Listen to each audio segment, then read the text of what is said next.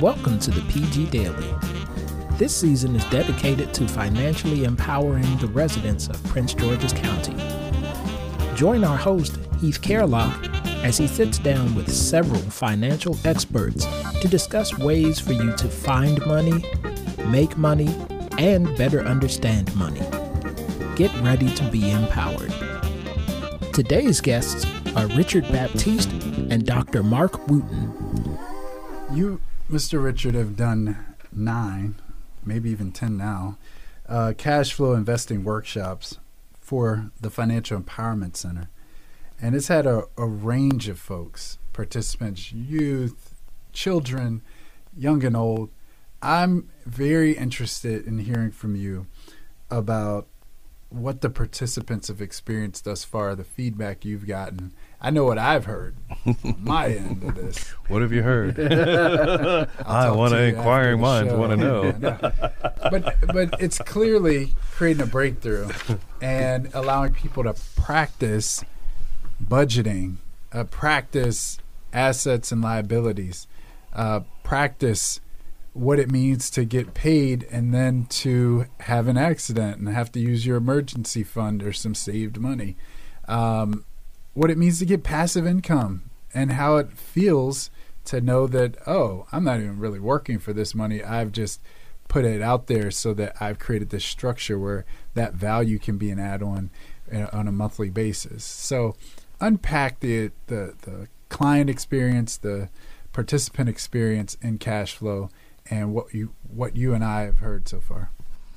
Yeah, one of the things that I really enjoy about the cash flow experience is you can come into the cash flow workshop with no financial literacy, no activity going on, in your life, because to your point, we've had some very young folks in all the way up to seniors participate in the workshop. And because of the way the workshop is structured with some financial literacy concepts, and then, moving into the board game with the instruction on how to play the game and what's going on, folks can, learn and understand the concepts as they go.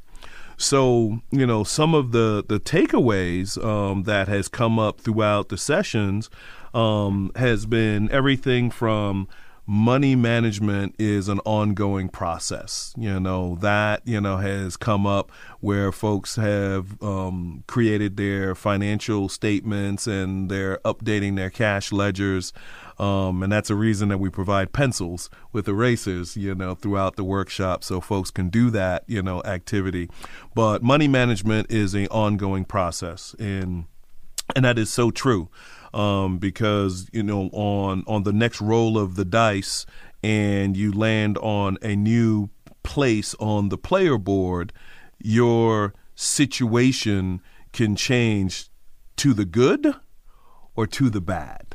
Okay, so you have to make decisions, as you go. And that leads to my next point as a takeaway that we've heard, and that is not every deal is a good deal. In the game of cash flow, you can land on a piece called deal, and you have the opportunity to choose a big deal or a smart deal, a big deal or a small deal card. And you have to make the decision if you want to take action on that deal. Now, that deal is going to cost you, and it has a return on the investment. But the point here is not every deal is a good deal. And the ability for the player to analyze that and make the decision and understand that not every deal is a good deal is very powerful. And they, a lot of times equate that to things that they have done in their life that they could look back and say, you know what, that wasn't a good decision that I've made.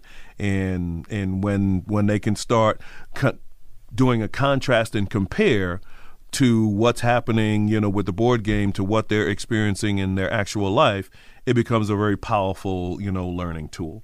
So that's another one that I've heard. Another takeaway that I've heard from the group, and this particular point has come from the older and the senior folks, playing the game, and that is, I wish I would have learned these concepts or I've played this game much earlier in life. Yeah, my. That's one that always it shakes you to your core, because you know for a fact that you would have willed better outcomes for yourself if you just knew more at certain junctures in the journey. I'm concerned that, and it breaks my heart when I hear that, but even from the lens of the public-facing, corporate-facing nature of the church, for example, you, Dr. Mark, have actually worked with people and seen changes in them. How do you motivate somebody to change their financial behavior, and how do you celebrate with them when they do? Well, being a minister, I have the privilege of going into my teaching topics wherever the Bible goes. And if the Bible covers it, then it's in my purview of being able to discuss. And stewardship and finances, most of the parables that Christ told were about stewardship of resources, and insights to spiritual matters come out of good stewardship of resources. So it is something that through my ministry I've been able both to teach classes on it in church in a 6-week, a 10-week setting. I also currently have a group that meets at my home once a month, a life group, and we are focused simply on the financial stewardship and improving that. And one of the things that we do is fill out a net worth sheet that kind of gives both, you first list all of the assets that you own and their estimated value, and then you fill out your loans that you have on those assets, and then subtract that second number from the first, and hopefully it's a positive number. It's not always. And it's interesting how frightened people are to fill that sheet out the first time. I don't think I'm going to be very good. I'm afraid to see what the answer will be. And so we've had the opportunity, my wife and I, just to walk literally dozens of people through that process, and to have them realize that this is an approach to personal finance management that really gives me a sense of my bottom line. The last Gallup poll that dealt with finances said that there's 62% of Americans are not keeping a detailed monthly budget. So 38% are, so good for them, but it becomes a tough issue for many people, very detailed, very time-consuming. You need to do it, you should do it, but 62% of Americans are not doing it. And this net worth approach is a second approach to personal finances that we use to help people kind of walk through and get a feel for where they're at. All businesses have both sets of documents. They have an income expense, and then they have an asset liability. But for some reason, when we go to personal finances, we leave that asset liability document on the shelf. And so our unique approach to it is that we pull that one off the shelf and we use that one instead. And so when we are helping people walk through that asset liability, that net worth approach to their finances, it is very interesting that they have, most of the time the response is, oh wow, I have more assets than I realized. And now the next step is, let's make those assets work as strong as they possibly can for us, and let's take that liability side of this document and let's minimize that so it's working against us less and less month by month. And so it is fun. It's fun to watch people. It's a little fear and trembling as they fill that out the first time, and they need a month or two to kind of find where those figures can be found and get them as precise as they can.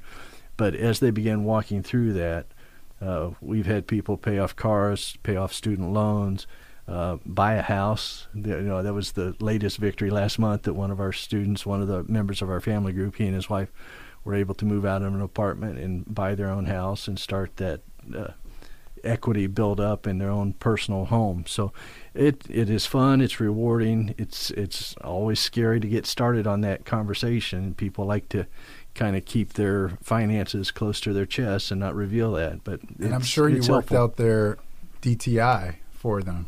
Yeah, debt to income. Ratio. Their mortgage lender did. Oh, good. Yep. But I like how you have a life group. I like how there's different voices feeding folks, because there are some I call them financial loners, and not the loan like LOAN, but loners like I can make it by myself.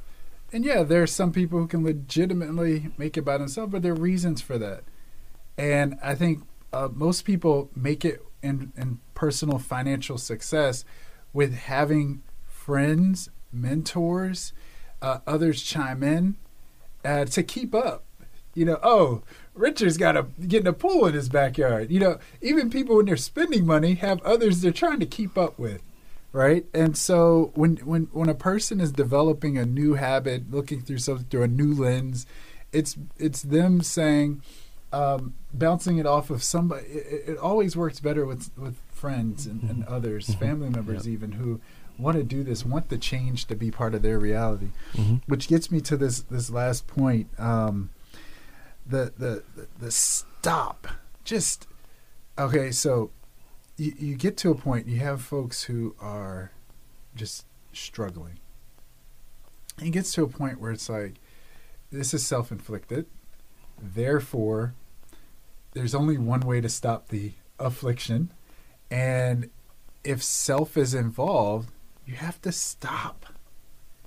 You just have to stop whatever the behavior is and get a new input, intake new knowledge, and begin the process. You have to cry out for help. And it requires humility. It requires self-compassion. It requires, you talked about discipline, both of you. It requires these more virtuous behaviors in the money habitudes universe. Mr. Richard knows that I go into this, and we even have done this with churches. It talks about security mindset and planning mindset and giving mindset are the most virtuous, as opposed to being about status, being about spontaneity with your spending and having a carefree lifestyle. There's space for that, but you should have that planned out, and it should be a part of your planning mechanism, not a part of your general reflexive mechanisms. But what I'm getting at is this notion of, in cash flow, in the board game, you have folks rolling the dice every go round, and they're always confronted with a new position on that game board.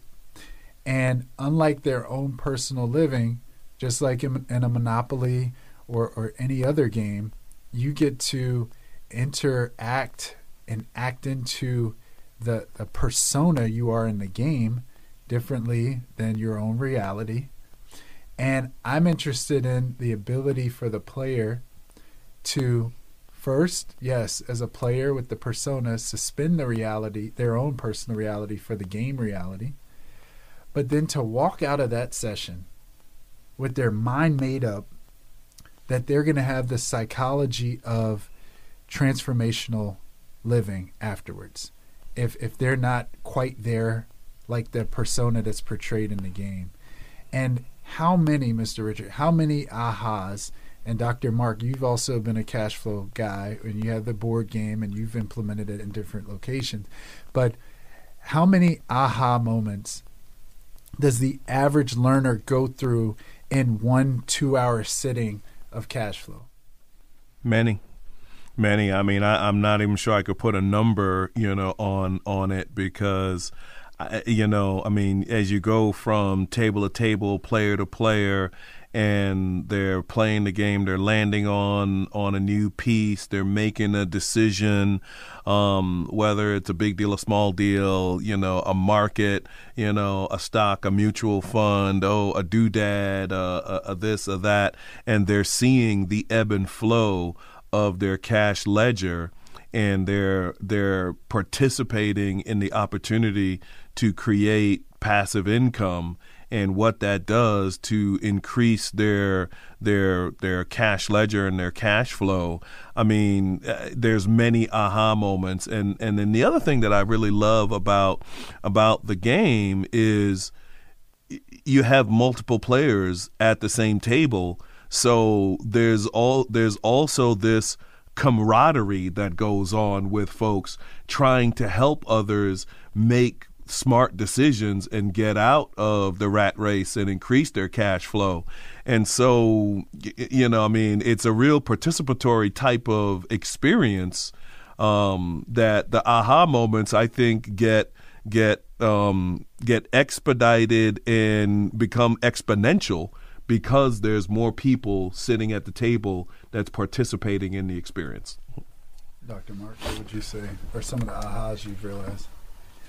We had fun last month at our life group meeting. We meet for 2 hours. First hour is just meal and fellowship, and the second hour is talking about financial principles. So that's not enough to play cash flow, but I went to the cash flow game and pulled out the small deals stack of cards, and then I passed them out. And they said, tonight's discussion is how to make our assets work harder for us, not just to sit in a savings account and get 1/10%.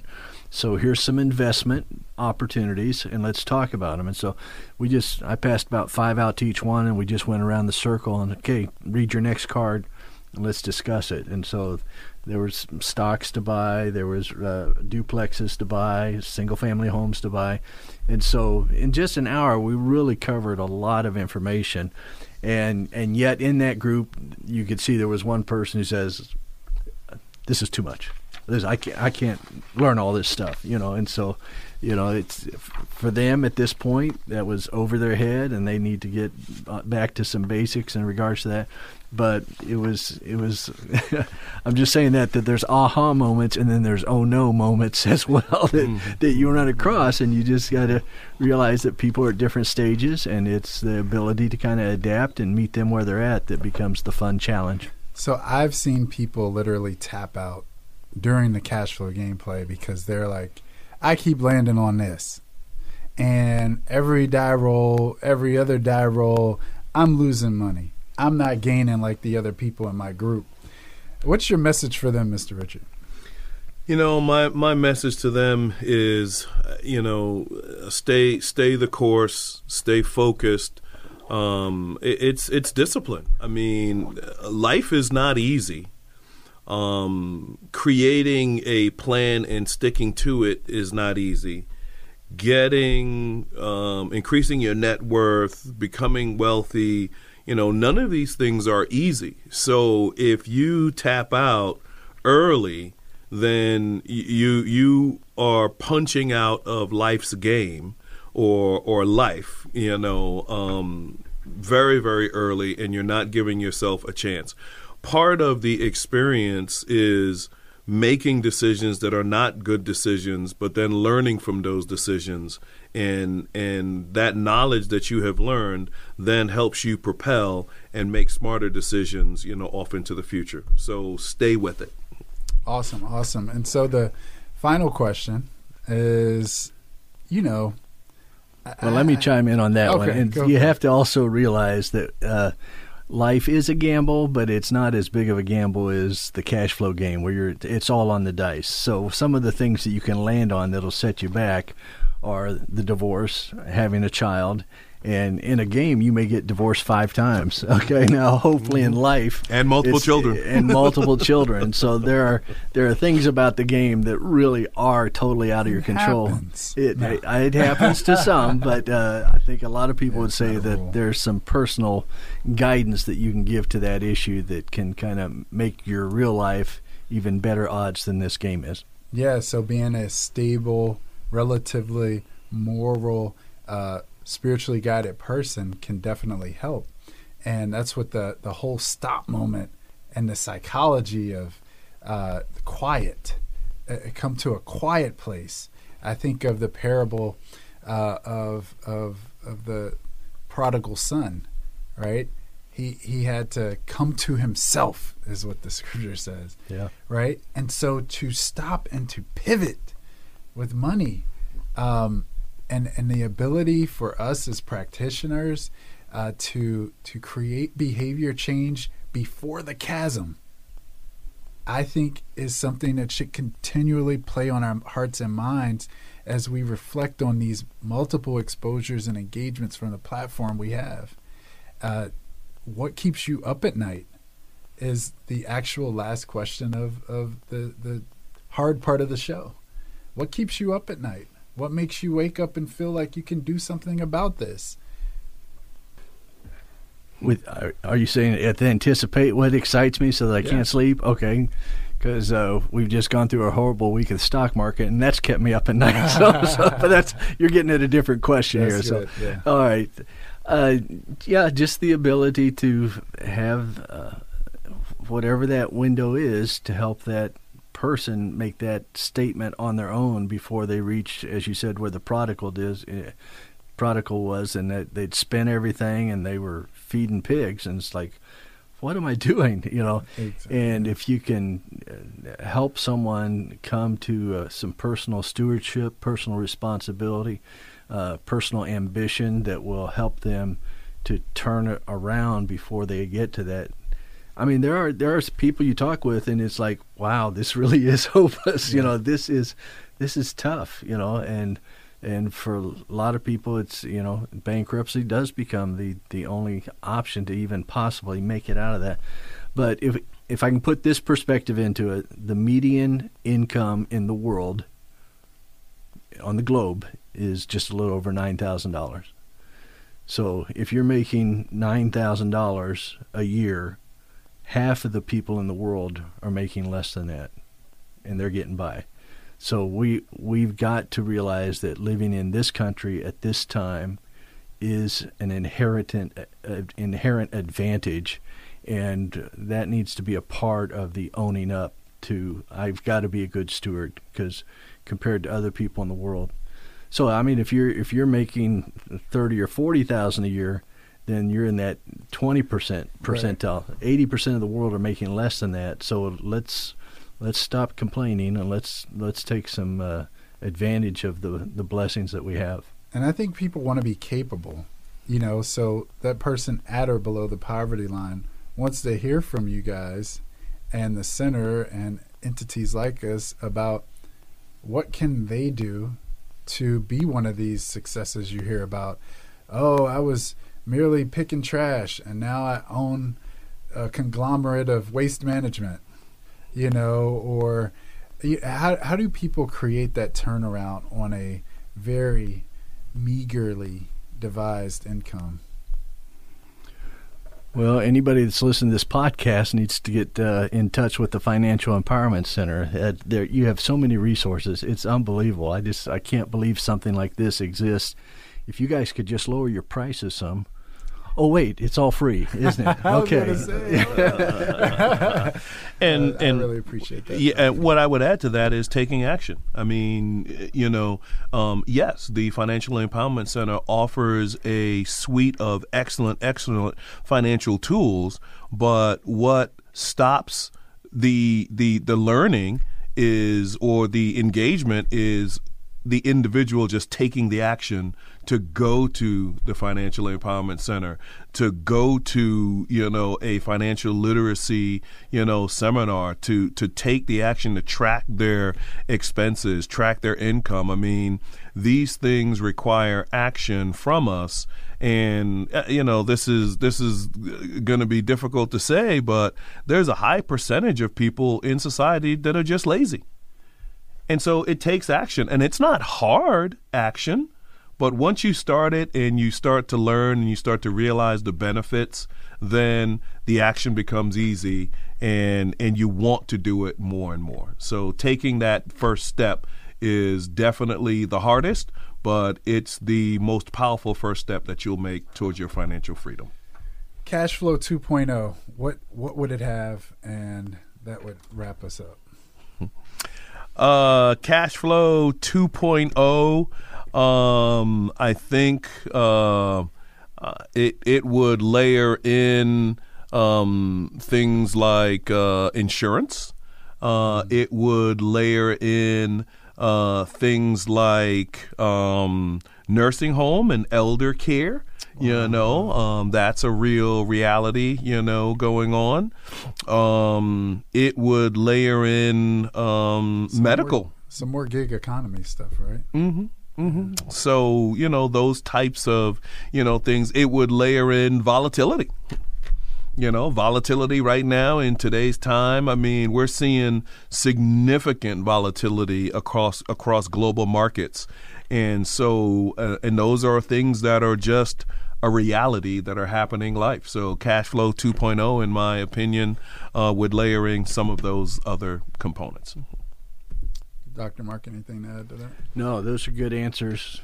I'm just being sarcastic, but some socialism principles of getting ahead may be helpful. People taking advantage of benefits do them. There are a number of veterans, for example, who never claim different items that are due them for service, and somehow that disconnect is allowed to exist and be permitted through any administration.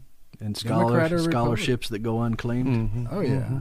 Mm-hmm. And grants from state and local governments that could be suppliers and deliver on contracts. So I want to thank you both. This has been truly enriching. You all are pillars in the community in your own lanes, and I've been able to leverage you and blessed to find you. And I really look forward to promoting your involvement and your networks to also come out if they can and participate in some of these functions, whether it's small business mindset training or relationships and money training, how to become a franchise owner training, or any of the cash flow series, or just personal financial coaching or credit counseling. We try to be wholesome, and you all have helped with that access. So thank you very much, and we look forward to the next show. This podcast was recorded at Prince George's Community Radio, located on the campus of Prince George's Community College. The music for the podcast has been provided by David Smalls, and the PG Daily is executively produced by David Smalls. Join us next time for more financial empowerment.